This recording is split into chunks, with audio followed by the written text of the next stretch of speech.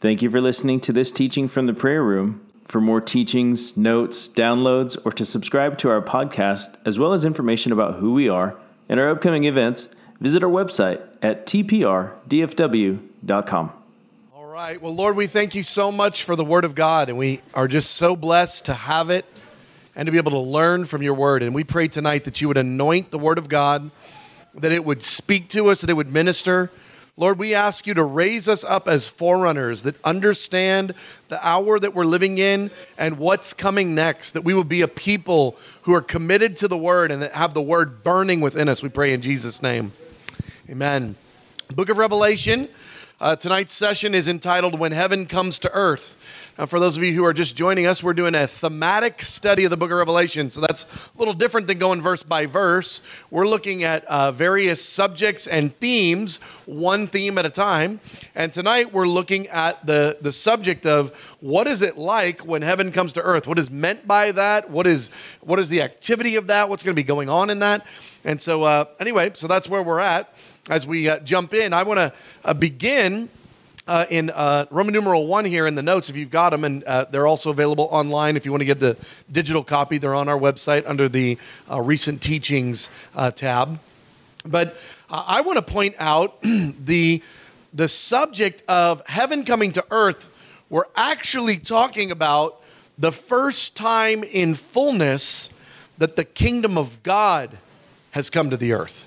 Now, we have the kingdom of God with us right now in part, but it is a very small part by comparison to what is coming, even what has been prophesied, even what has been prayed again and again. Just think about how hijacking this prayer is that the Lord dropped into our midst, into our culture. When he said, "This then is how you should pray, our Father in heaven, hallowed be your name, your kingdom come, and your will be done on earth as it is in heaven." Right now, when we pray that, we get to see pieces. We get to see partial manifestations of the kingdom of God invading the non-kingdom of God. We get to see the kingdom of God exploding like light in the midst of darkness. Whenever we get to see a salvation, we pray for someone, we prophesy, we see someone healed. We see the kingdom of God invading the kingdom of darkness. But we're going to experience a time in the future where the kingdom of God is going to literally come to the earth. And it's going to be the most powerful and profound thing. This is all part of the Father's mysterious plan. I love this phrase, this concept that Paul gave us a couple of times in the epistles. Here in Ephesians 1, it says this: having made known to us the mystery of his will, according to his good pleasure, which he purposed in himself, that in the dispensation of the fullness of times, he might gather together in one all things in Christ, both which are in heaven and which are on earth. Now, to gather all things in heaven and all things on earth together in the fullness of what that means can only mean heaven and earth being in the same place. And that's exactly what's going to happen. Heaven is actually literally coming to earth. It's wonderful, though. You start off with this beautiful phrase, made known to us the mystery of his will according to his good pleasure. That it's a mystery in his heart. And it's his good mysteries. It's his good pleasure. It's been his good pleasure to have this in his heart, but it's also been his good pleasure to keep it a mystery and to keep it veiled, only to reveal it pieces at a time. And here Paul says, we now can at least identify the great mystery of God's heart. What is it? What is it? The Father longs to bring heaven and earth together into one reality. That is the mystery of his will. That he has this in his heart to do this. We are headed for the real-time application of this verse. A time is coming when we're going to see this come to be. Well, Jesus gave us some phrases throughout the Gospels that help us to understand this mystery of God a little bit. Jesus would frequently refer to the renewal of all things. Look at this. Jesus replied, to be sure, Elijah comes and will restore all things. Matthew 19:28, Jesus said to them, I tell you the truth, at the renewal of all things, when the Son of Man sits on his glorious throne. Acts 3:21, he must remain in heaven until the time comes for God to restore everything. I don't know if you're catching the trend here. It's all about God putting back into right order everything that has been put into wrong order. It's a restoring, a renewal, a returning to right. And so this is Jesus talking about it. Now we've got here in the book of Acts talking about the very purposes of the Lord, that God is going to restore everything as he promised long ago through his holy prophets. Isaiah 49, this is one of those holy prophets that was being referred to here. Isaiah 49 verse 8, this is what the Lord says. In the time of my favor, I will answer you. And in the day of my salvation, I will help you. I will keep you. And I will make you to be a covenant for the people, to restore the land and to reassign its desolate inheritances. This is part of the restoring of all things. It's not the fullness of it, but it's part of that restoration, part of that renewal of all things.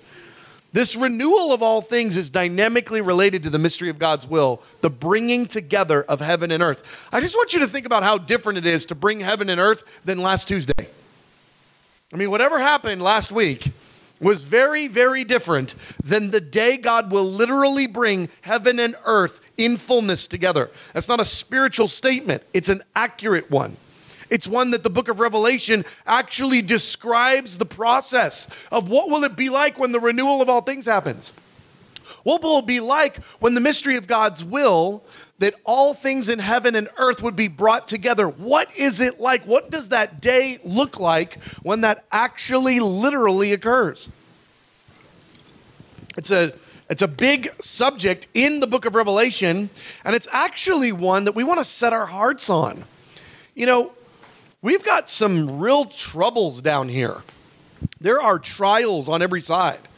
I mean, there are too many to list that are part of our daily reality that has actually been assigned to us as saints in this age, that we would get to live in the midst of all that pinch, in the midst of all that difficulty. But one of the ways that we navigate that difficulty is we set our eyes on things above and not on earthly things. We think about our blessed hope, the coming of our Lord Jesus Christ, and all that comes with him. We set our gaze not on our hope, not on this life and its failing systems and its issues and all the problems. Instead, we set our gaze into the next age, and we imagine and we think and we desire the thing that God says is the mystery of his will. We give ourselves to that and go, well, if it's a mystery in your will, and if you have good purposes related to this, I want to root myself in that reality, not root myself in the day-to-day and the pains and the ache. This age is fleeting. This hour that we live in, it actually will come and go. But the things that we read about in God's mysterious plan of bringing heaven and earth together, that will be reality for humanity forever. It's actually a truer, more real version of the universe than even the one that we live in. And by rooting ourselves in the hope of what is coming, we actually gain strength to put up with all the difficulty and the ache and the not yet that's in this age. Heaven descends to earth in two phases. I'm going to give you number 2 here. Now we're going to really focus on the book of Revelation at this point, reading some of these verses. Roman numeral 2, heaven descends to earth in two phases, page 2. The first thing that happens, and this might be a big surprise to you, but the end time drama has this interesting interaction between heaven and earth. It's partial, then it's a little bit more, then it's a lot more, then it's fullness. The subject of the end times, you could actually call the interaction between heaven and earth.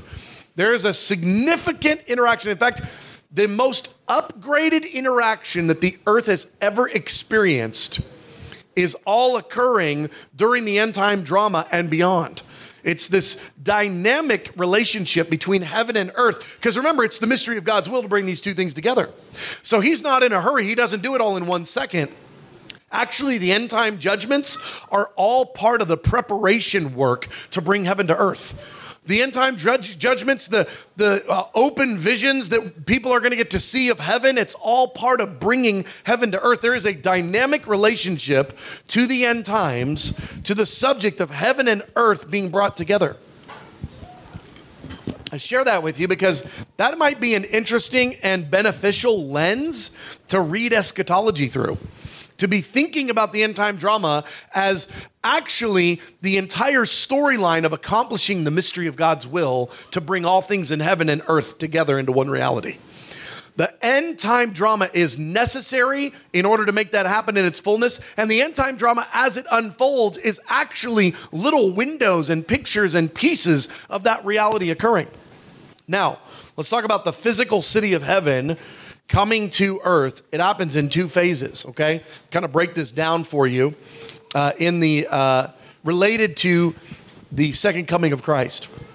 So the first time that heaven shows up, it is significant. I mean, significant's the wrong word. It's the most incredible thing man will have ever experienced, ever seen. It will be the most beautiful, most dynamic interaction. It just so happens it's going to get even cooler a minute later. So that's the reason I'm using significant. That's just an inadequate word. Every word you want to use except the word complete, because it's not complete in its first installment. What happens is a significant but partial first descent of the New Jerusalem out of wherever it is in the cosmos to come into view of those on the planet. Look what it says here. Revelation 21, 9 through 10. Come, and I will show you the bride, the wife of the Lamb. And he carried me away in the spirit to a mountain great and high. And he showed me the holy city, Jerusalem, coming down out of heaven from God. So get the picture here. John is now getting to experience a future reality moment for other people. And that is, he is brought to this high mountain, and from this high mountain, he can see the New Jerusalem, the city of heaven, descending out of the heavens, out of the cosmos, out of the atmosphere. He can see it descending. It doesn't come rest on the earth, but he can see it descending from far off. Now, part of what's occurring here, and we're going to look at this subject of the two descents of New Jerusalem. We're going to look at that a bit more in depth in future sessions, because it's going to be required that we do in order to understand what does heaven's interaction with earth look like for the 1,000-year reign of Jesus. The 1,000-year reign of Christ, there is going to be dynamic interaction between heaven and earth, and we're going to spend a whole session talking about that subject. Part of what occurs here that's just a beautiful fulfillment of prophecy, or rather another layer of fulfillment, because this is the verse that just keeps on giving, is Isaiah 9:7. The prophet Isaiah said, of the increase of his government and peace, there will be no end. Jesus will have just established himself as king on the earth, and now the kingdom of heaven, of which he has been king knowingly. Everybody in heaven knows he's king. Most people on earth right now do not know Jesus is king. They are in for some rude awakening moments here in the coming decades. They don't know, but in heaven, everybody does know. Jesus will have just established himself as king on the earth. The greatest upgrade of the government of God on earth in human history. The greatest upgrade, the greatest leap forward. He will have just done that. And then right after that, the city of heaven, of which he also governs, descends. And now we've got dynamic interaction for the next 1,000 years of that city, the city of New Jerusalem, and the earth below. Now, one of the reasons I'm saying it that way is because there are so many verses, we'll get into them in future sessions. There are so many verses that talk about the activity of the saints, the activity of cities, the activity of people and leaders that require heaven to be close but not on the planet during the millennial reign. I would say there's probably 10 to 12 verses that I can just think of right off the top of my head that describe the activity during the millennium, the 1,000-year reign of Jesus, describe the activity in the millennium in such a way that make it clear heaven is nearby, but heaven is not resting on the planet. But after the millennium, oh, look what it says then. This is now Revelation 21, 2 through 4. This is now John seeing what happens when heaven comes to rest on earth in a physical way. Now it says, I saw the holy city, the new Jerusalem, coming down out of heaven from God. And I heard a loud voice from the throne saying, now the dwelling of God is with men, and he will live with them. He will wipe every tear from their eyes. There will be no more death, or mourning, or crying, or pain, for the old order of things has passed away. There is so much activity during the millennium that includes mourning, crying, pain, and death. After the millennium, there is no more mourning, crying, pain, or death. During the millennium, God's dwelling is not on the earth. God's dwelling is still in heaven. But after the millennium, heaven comes and rests down on the earth. And at that point, the old order passes away. A new order is ushered in. And there is no longer any pain, crying, sighing, dying, any of that stuff. And that's when the second descent of New Jerusalem comes. It descends from in the atmosphere just above the earth to down onto the earth during the millennial period. Part of the reason that heaven isn't going to be on earth during that 1,000 years is because there's still going to be sin. There are so many verses that talk about Jesus' government during the millennium dealing swiftly with injustice, dealing swiftly with sin. Well, you can't have injustice and sin being dealt with swiftly if there is no injustice and sin. During the 1,000-year reign of Christ, he is going to be working out the sin problem of the earth. He's going to be governing and dealing with the sin issue across the earth during that 1,000 years. The big reason why the Father won't be on the planet while his dwelling won't be on earth during that 1,000 years, it's the same reason from the garden to begin with. It's the issue of sin. Well, let's talk about that issue of sin and how it separates and what's happening here. Reading part A, top of page 3. Gabby, thanks for getting me that water, wherever she went. Top of page 3. The major role that sin plays in this separation. Part A, the earth longs to be rid of wickedness. Romans 8, 19 through 22. I recognize this says all creation. That's true. Earth is part of all creation. I just want us to catch the most connected part of the creation to us is the planet we live on. The rest of creation feels the same way about sin as our planet. It just so happens that sin is occurring on our planet. So you just have to imagine if planets can be mad, ours is the maddest because sin is actually occurring on our planet. All right. So I'm taking just a little bit of liberty here and saying the earth longs to be rid of wickedness, but it's really all of creation.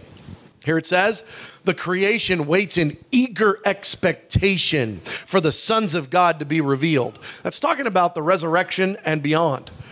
For the creation was subjected to frustration, a frustrated planet, not by its own choice, but by the will of the one who subjected it, in hope that the creation itself will be liberated from the bondage to decay. Do you realize when sin entered the world began decaying? Not only the world, but again, sin happened on the planet. The crisis point, the epicenter of the sin is on planet Earth. And it meant that the earth became in bondage to decay and brought into the glorious freedom of the children of God. We know that the whole creation has been groaning as in the pains of childbirth right up to the present time. Why do I bring this up? The earth longs to throw up sin and get rid of it. The earth longs to be rid of wickedness. It was a poison that has become an infection that has lasted long. And it says the creation is groaning to expel that sin, to expel that wickedness and to have things put into right order, if you can, or if I may, the way Jesus said it, the renewal of all things, the restoring of all things back to the way that they should be pre-sin, pre-garden, or the early stages of the garden before the fall of man. This is what the planet desperately wants, and there's consequences as long as sin is still on the planet. Remember, it was God that extracted man from his privileged position in the Garden of Eden when sin occurred. Because God said, I can no longer fellowship with you the way that I did before because sin has entered the equation. The planet felt that pinch just like the Father felt that pinch. And the planet has been longing for the restoring of that issue. Now, let's talk about some of the ways, and I'm not trying to be theological here to go, this is how you get rid of sin from the planet. I am describing, purge it completely. The antidote is Christ, but that antidote has to be taken by everybody, and everybody that won't receive that antidote has to be purged. Okay? If we're going to get to a point of restored order, it's not just that Jesus died, it's that application of Jesus' death, burial, and resurrection must then be applied. A person that hears the gospel and refuses it is not benefited by the fact that Jesus died. Okay? It's got to be received, and it's got to be then implemented in the earth. Well, let's talk about some of the ways that that's going to happen. Obviously, the gospel. We know that. I'm now fast forwarding to the end of the age for some things we don't know. I'm now touching some points. How do we purge the earth of sin? Because right now, the earth is still longing in eager expectation for this issue to be dealt with, and it hasn't been completed yet. Well, what are some of the ways? The battle for Jerusalem, commonly referred to as the Battle of Armageddon. Why do I bring this up? The most wicked men in history and the leaders of the nations, those that are the kings of nations, they're going to gather all of their armies outside of Jerusalem in order to attack Jerusalem, and their plan won't work. God is actually going to end all of them in a day. By that, there is going to be a significant measure of, at that point, the level of sin, because unfortunately, folks, it's going to get a lot worse. There is going to be revival. There is going to be glory. There's also going to be the increase of wickedness that is going to cause the love of most to grow cold. We are going to watch our culture completely lose its mind before this thing is over. When Jesus comes back, he's coming back to a planet that has fully proven its sinfulness. And that is the age of which we are living in and watching the snowball continue to turn. Also, the Lord is going to bring about mighty works of revival. We're going to see John 14:12, greater works than these, happening in the midst of the fallout of society. We're going to see people turning to Jesus. It is going to be glorious, but we can't say it's only glorious because it's going to be the worst time in human history at the same time. It's both. And by the time Jesus comes, the earth will be so much more sinful than it is right now. Man will have been creating ways to actually engage in wickedness at darker levels. At the final generation, it says that the primary sins of the final generation are murder, witchcraft, adultery, and theft, or sexual immorality and theft. That's unbelievable that those would be the normal things everybody's doing on the earth.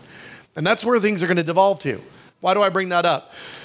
At this point in time, right before Jesus comes and when he comes, there are going to be such wicked men that have walked in that Psalm 2 reality, shaking their fists at God. The nations will be raging. The nations will gather outside of Jerusalem, and God is going to imagine a bunch of, you guys ever played the game Risk? Imagine if the Risk board's set up on the table and God just goes like this with his hand and just knocks them all off. And now the board's clean. God is going to do that with the armies of the earth in a moment's time. That is a significant, not full, a significant purging of wickedness in the final generation. What else? Well, right after that, Jesus is then going to deal with everybody else who's wicked that wasn't at the battle. Because it says that the armies of the nations are going to be at the battle, but that doesn't deal with everybody that's not in the armies. And that won't be 100% of the population by a long shot. Look what it says in Jeremiah 25:30 through 31. And I just want to remind you, every time you read a prophecy that hasn't happened yet, it's still future. Real simple. God doesn't lie. Jeremiah 25:30 through 31. This is the Lord speaking about himself here. He will shout like those who tread the grapes. Shout against who? Against all who live on the earth. The tumult will resound to the ends of the earth, for the Lord will bring charges against the nations. He will bring judgment on all mankind and put the wicked to the sword, declares the Lord. This passage is describing the fullness of judgment. God is going to actually bring about judgment to 100% of the wicked. That's what it says. All the wicked of the earth. But that doesn't happen at the final battle. It happens after the final battle. And just in case you were wondering how he's going to deal with it, he says he's going to put them to the sword. This is the same sword that Jesus is using in Revelation chapter 19 that he pulls out of his mouth that he's dealing with the armies. First he deals with the armies, then he goes and deals with everybody else. This is going to be a significant purging of the earth of the wicked. This is a big moment that is a future moment in history. But the final rebellion is the one that tops it all off. Remember, the issue we're dealing with right now is how do you get God to put his tootsies on the planet? He can't do it so long as there's sin. He can't do it. And during the millennium, there will be sin. We know that because at the end of the millennium, that is the end of the 1,000 years, look what happens. When the 1,000 years are over, top of page 4, the 1,000 years are over, time frame, after 1,000 years of Jesus reigning, Satan will be released from his prison that he was in for 1,000 years, and he will go to deceive the nations in the four corners of the earth, Gog and Magog, to gather them for battle. This sounds like sin, friends. Satan is going to go get a bunch of people to do something really, really stupid. And he's going to be successful after 1,000 years of Jesus ruling and reigning. That is proof the entire 1,000 years has sin in it. That right there. He's going to go and gather the nations. And it says in number, the ones that he gathers, the ones that he is able, he's actually effective in gathering. The number will be like the sand on the seashore. That's horrific. They marched across the breadth of the earth and they surrounded the camp of God's people, the city that he loves. But fire came down from heaven and devoured them. This is the moment where now the fire of God descends from heaven and comes and crashes down on all the people and destroys them. Now this moment, this is a really big deal because this is now the final purging. Huddle, you just got to leave the room. You can't stay in here. It won't work. Okay.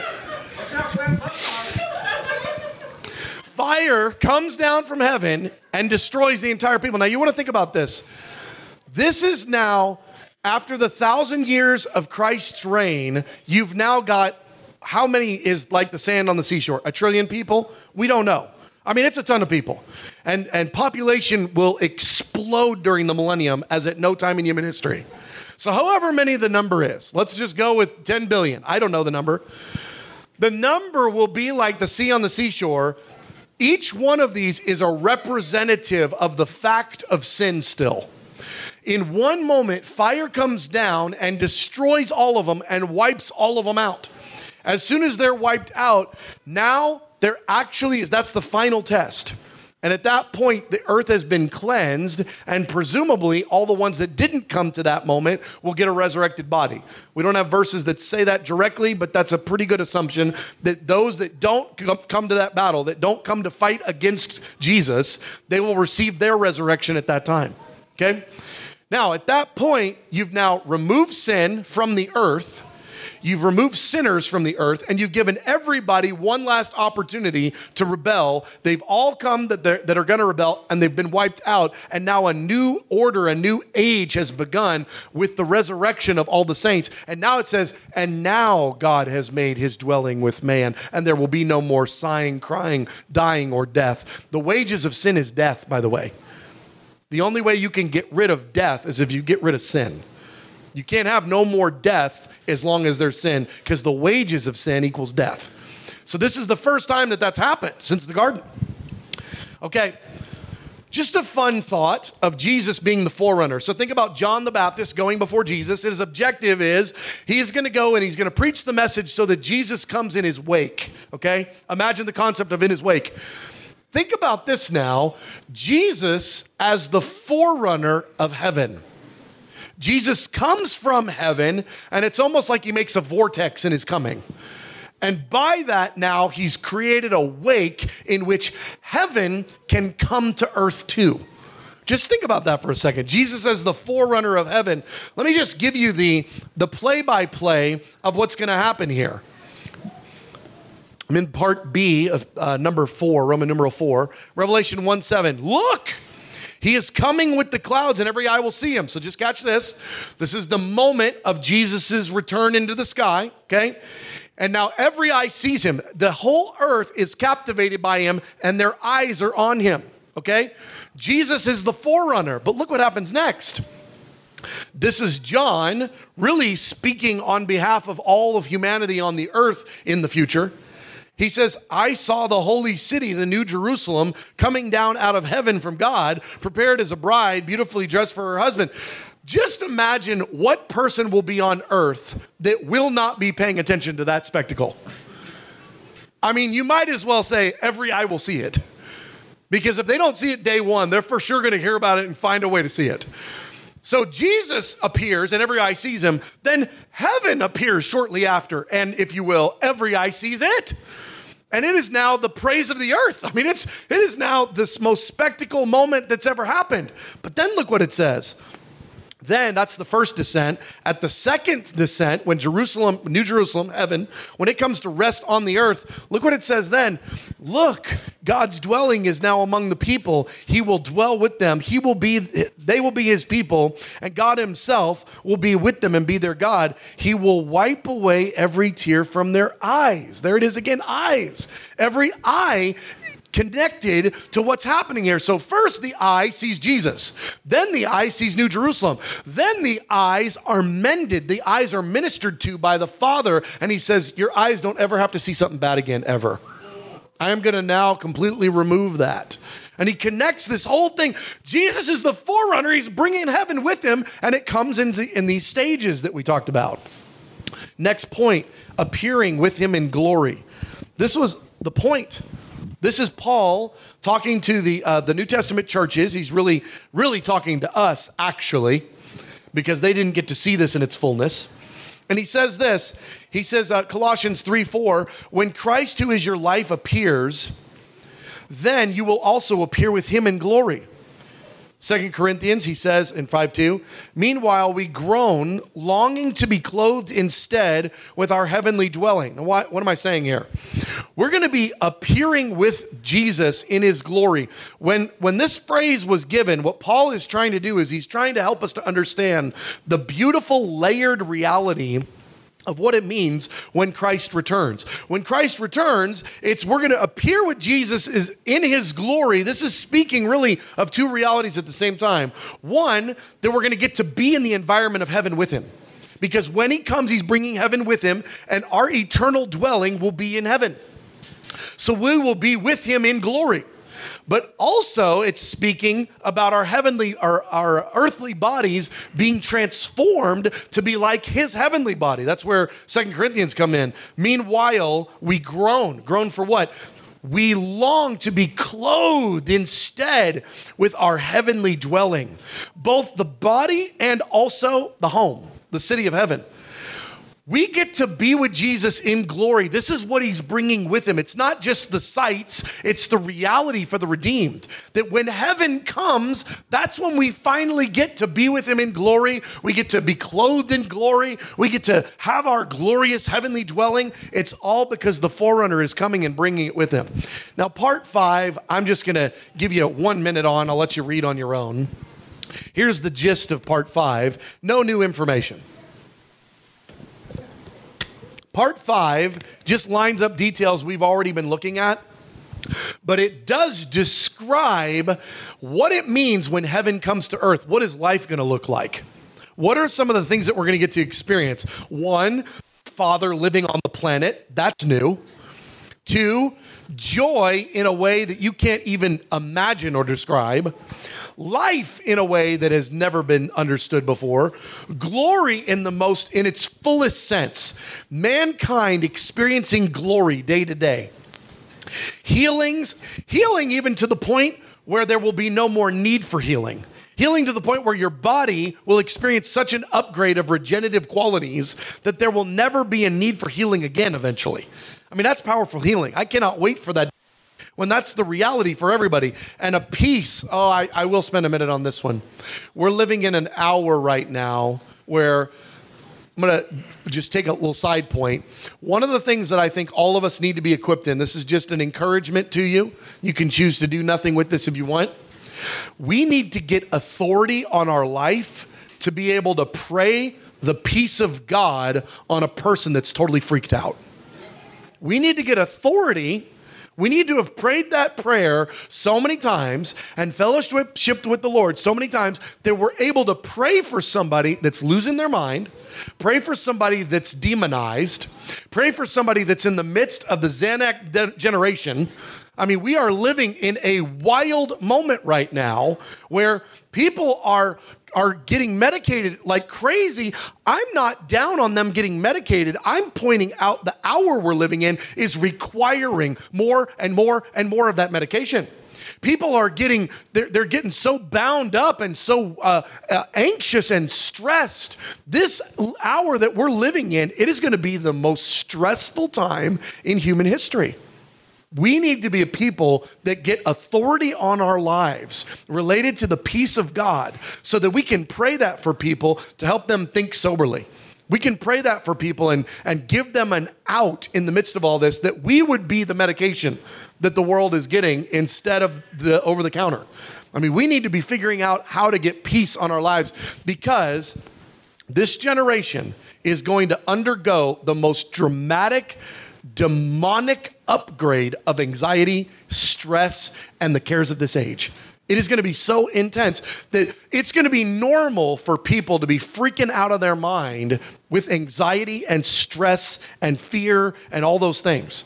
We're already seeing it. Just pre-pandemic to now. You already see a significant uptick. It's like the dial went 1 degree on the knob. Now that knob's going to go a bunch more degrees before this thing is done.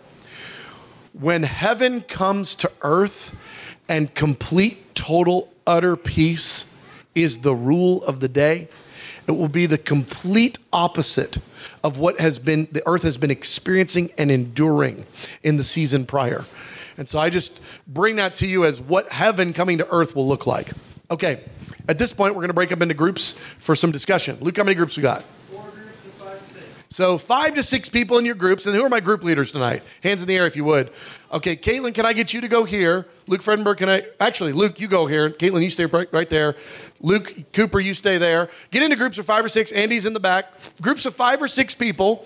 And if you would, hands in the air, leave them high just for a minute so people can see. So go rally around these people, get in groups of 5 or 6 people, and we'll have some time of discussion. Okay, excellent. All right, we'll go ahead and transition now to group question. I'll repeat the questions so that we've got them for the recording as well as those that are watching online right now. We'll go ahead and start over here. Yeah, so the question is really related to the culture of the planet right before the final rebellion. So at the end of the 1,000 years, Satan leads this rebellion and he goes and he gathers a bunch of people.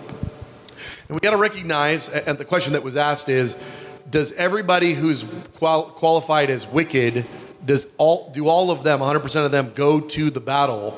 Or are there other wicked people that don't go to the battle and therefore don't get annihilated at the end time battle? The question you really want to be asking is actually one right before that, and that is, what is the climate of the earth right before that?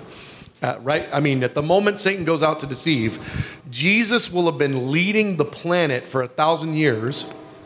You'll have the majority of, 100% of the population at that point. I doubt there will be anybody who will have made it the full 1,000 years and not died if they were part of the initial tribulation period and made it through. They'll probably all have been dead by this point. Meaning, you've got 100% or real close to 100% of the human population of the earth has never experienced life as we know it. All they've known is Jesus Christ is the king of the planet. That's all they've known. They've never known a single moment of anything else. And it's been awesome.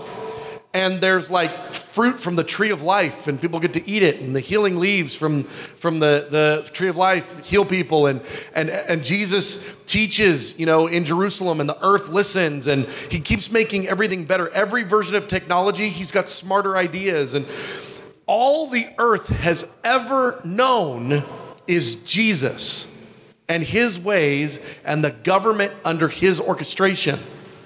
So the question of what about do all the wicked go? I would actually challenge that thought process and go, the subject is really more, everybody still has a sin nature, but there's going to be such speedy justice under Jesus' leadership that sin nature will have been nipped in the bud so frequently, so quickly, that people will not have acted out to the fullest expression of their of what they could potentially have, because we got to recognize right now the role of sin and temptation and the rise of wickedness and wicked government gives license to sin in a way that it won't during the millennium. So what I think is actually occurring with that final rebellion is less about all the wicked people. I don't think anybody 5 minutes before Satan gets released from prison would qualify themselves, or their neighbor would qualify them as an openly wicked person. I think that government will have been so established under Jesus' leadership and peace and all the enticing reasons to live right, love Jesus, do right, I think will have kept so much of that at bay, especially by the time we reach 1,000 years into Jesus' leadership. So I think the question is less about are all the wicked at the final battle, and more about are all those who can be enticed by sin enticed. And I think 100% of them will be. I think the ones that have it in their heart to disobey God will all go with Satan. Any of them that have got an accusation in their heart, we all have accusations in our heart, but hopefully we're telling those accusations to shut up in the name of Jesus. Those that have the accusation in their heart and they're fueling it, I think they're all going to follow Satan because they're looking for another option. So I think 100% of those that need to be judged, need to be dealt with, that it will be part of that rebellion. I think it will be 100% of those that qualify for the judgment. And I think that everybody else will have actually passed the test and looked at Satan and looked at the option now for another God to follow. And they'll go, no. And so I think that's the final test. So great question. That gets us thinking. That's great. Luke? Yeah, I think it's the second one. So the question is, so when Jesus comes, and I was using the analogy that Jesus is bringing heaven with him, but also bringing heaven with him with some time delays, because he's actually bringing heaven with him in two stages. First is into the atmosphere, visible, hovering over earthly Jerusalem, and then the second is the final descent. So the question was, when Jesus appears in the sky, every eye will see him. Is he coming and 100 miles behind him is heaven? Or does heaven still have a little bit of travel time before it gets to the earth? I think there's a little bit of travel time, and here's the reason why. There are a couple of points, and I could be totally wrong on this point. I could be totally wrong. But I think based off of the way that John is seeing the picture, there's nothing there that makes you think there's a giant war going on. It makes it it's like John is brought up to this high mountain. Presumably, it's the Mount of Jerusalem or of Zion, because at that point, all the other mountains will have been laid low, and that one will have been raised up. And so, presumably, he's brought up on that, and it's in a time of peace, as in the final battle has already occurred. The other thought process on this is that as Jesus is marching into the final battle, it says that all of the angels of heaven have come out of heaven and they're riding with him. The language of Revelation 19, and again, I could be wrong, I think gives a little bit of distance between what's happening with these armies that are emptying out it doesn't sound like, and again, you can go and read this on your own and see what you think. It doesn't sound like that we're looking at heaven opening and that we're watching everybody coming out. That doesn't seem to be the picture of what we're reading. It seems that they've come out of heaven and that they've made their way across some space, some chasm, some distance in order to make it to earth. I think that the subject of New Jerusalem descending, when John is told, let me show you the bride, I think the idea is that the battle has already been settled on earth, and that now the bride of Christ, the saints, have now settled into the city, which is called the bride, and it's now descending, it's coming. And so I think that that's the picture, but again, it's not one I've really thought all that well through. And so if you go back and look at those same verses and come to a different conclusion, okay. So great question. Caitlin, let's do yours. Yeah, so kind of multifold question. So in Eden, before the fall, were they clothed in glory? They got clothed in fig leaves to hide their shame, which was so telling of what just occurred, because there was no shame a minute ago. They didn't even know what shame was. God had to ask them, who told you that you were naked? How'd you figure that out? Like, I never used that word around you before. And then we're clothed in the resurrection at the end.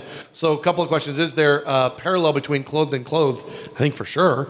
And that what's happening is we're being clothed with a resurrected body that is removing the former shame. But in there, whether by death or by being caught up in the air, there's that moment, again, death would do it too, of the ending of the old clothing, the old garment, the old order.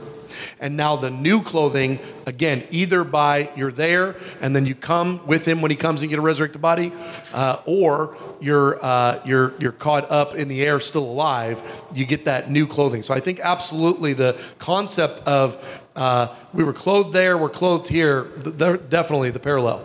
Now, as far as the pre-fall reality of the human body, I think that the mystery of God's heart to bring everything together, let me take one more step back. No matter how cool life gets, it's always going to get cooler once Jesus is in charge. So in 1,000 years after the 1,000 years, it'll be cooler. In 10,000 years later, it'll be cooler. 1,000,000 years later, it'll be cooler. It's only going to keep getting cooler and better, and Jesus will never run out of creativity. He's God. So I think that the very nature of constant upgrade helps us to understand that we didn't necessarily have a resurrected body before the fall. There's not any verse, again, another one of those arguments from silence, so it's a weak one, but there's not any verse that says that we had a resurrected body, and the concept of us being clothed with the resurrection, I think, is part of our upgrade that is an eternal reward from following God in a fallen state. In fact, it's our primary eternal reward from following God in a fallen state. And so no fall, that whole thing about you can't get rid of death unless you get rid of sin. It's the same subject matter. I think that the resurrected body was always in God's heart because he knew man was always going to fall. But I don't think that in the garden we had resurrected bodies and we lost. I think we had great bodies that had some incredible properties about them, mostly that we were able to fellowship with God in no sin. And so by very virtue of the proximity and there not being the gap of sin, we got to experience all of the blessings of what being with God meant. You just imagine if you're with God, you couldn't possibly die. Even the words of Martha or of Mary, Jesus, if you had been here, Lazarus wouldn't have died. I mean, that thought process, it's like if you're next to God, you're not going to die. And in the garden before there was sin, that there was not going to be any death in that capacity, but not necessarily because there was a resurrected body. So I don't know. That's a good question. These are good things to ponder. Yeah. Okay, that's a great question. All right, so before I unpack the question, let's even go back to where we ended over here, related to the reward of the resurrected body. And it says that, let's see, let me read it, because I'll read it a lot better than I'll say it. This is Revelation chapter 20, verse 5. The rest of the dead did not come to life until the 1,000 years were ended. This is the first resurrection. Blessed or holy are those who have part in the first resurrection. The second death has no power over them. So we are told there is a second time that the resurrection occurs. This is the first resurrection. Blessed or holy if you are resurrected at this time. There is a second resurrection, but it's a ways down the road. How far down the road? 1,000 years. So the second resurrection occurs at the end of the 1,000-year reign of Christ. All right, so the reason that all that matters for the question that Andy asked. So Andy said, okay, so somebody during the millennium, they start following the Lord, they love God, it's great, they're living a great life. They live to 379 years old and die. Okay, so now they're dead. When they die, what happens? What does life look like for them? I think that the pattern that we have is that their life, just like ours right now, theirs is going to look that same way during the millennium. They're going to be living the millennium, eating normal, doing normal life, having normal things under the curse of sin still in the millennium. When they die, it would be the same as though when you and I die now. If we died today, before Jesus comes, we would go to be with the Lord in heaven, but we don't have a resurrected body. And whatever our interactions look like in heaven, and whatever our capacities look like, they're limited by comparison to what they'll be when we're clothed with the resurrection. Again, God's into this constant upgrade thing. He loves it. And there will never be an end to the upgrade concept. So for those that would die during the millennium, they would go to be with God in heaven, same as the rules now. They would not get a resurrected body, same as the rules now, until the next resurrection, which we're told exists, which is at the end of the millennium. And so then they would be looking forward to that blessed hope, if you will, or that moment of the resurrection, just like we are looking forward to the resurrection now. As far as what our lives will look like, interaction to them, I mean, speculation, but for sure there'll be interaction. I mean, they're not fake. It's not like if they're in heaven now they're fake. You hear people now all the time having near-death experiences or dying, straight up dying and going to heaven and experiencing, meeting siblings they didn't know they had and having all kinds of crazy interactions. Well, they're having interactions with a real person that's not fake, and they were able to talk, and they were able to do stuff, and they were able to prophesy. I mean, sometimes people will go up and have conversations with people up there, and they'll come back with information they didn't have before. So in the same way, our interaction as a resurrected saint with one that's a disembodied spirit, or they're with the Lord and they don't have a resurrected form yet, they don't have a resurrected body, surely there will be interaction. And really that term disembodied spirit, I think, is pretty nebulous. I think that's probably not the best term, because when people die now and go up there, they're able to see the person and recognize the person, and they don't come back talking about, and they were like a floaty gas vapor. They're like, no, I talked to John. Like I know, my whatever, that person that I know. They talk to them and have interactions with them in a way that seems very much like how things are now, as far as the way that they're interacting with the person. And so I don't think that we need to be thinking of, if you go to heaven in this age, you are a gas cloud or something. I mean, you're still you. You don't have a resurrected body, and there's a bit of mystery there. What does that look like? I don't exactly know. But even in the interactions you were describing a minute ago, it was people that had space, time, form, and a voice. And so they were still a human. So it's not like if you go to heaven, you become less human. You become more human. You just haven't gotten your resurrected body yet. So there. Great question. Okay. This concludes this teaching from the prayer room. For more resources, please visit our website at tprdfw.com. Thank you.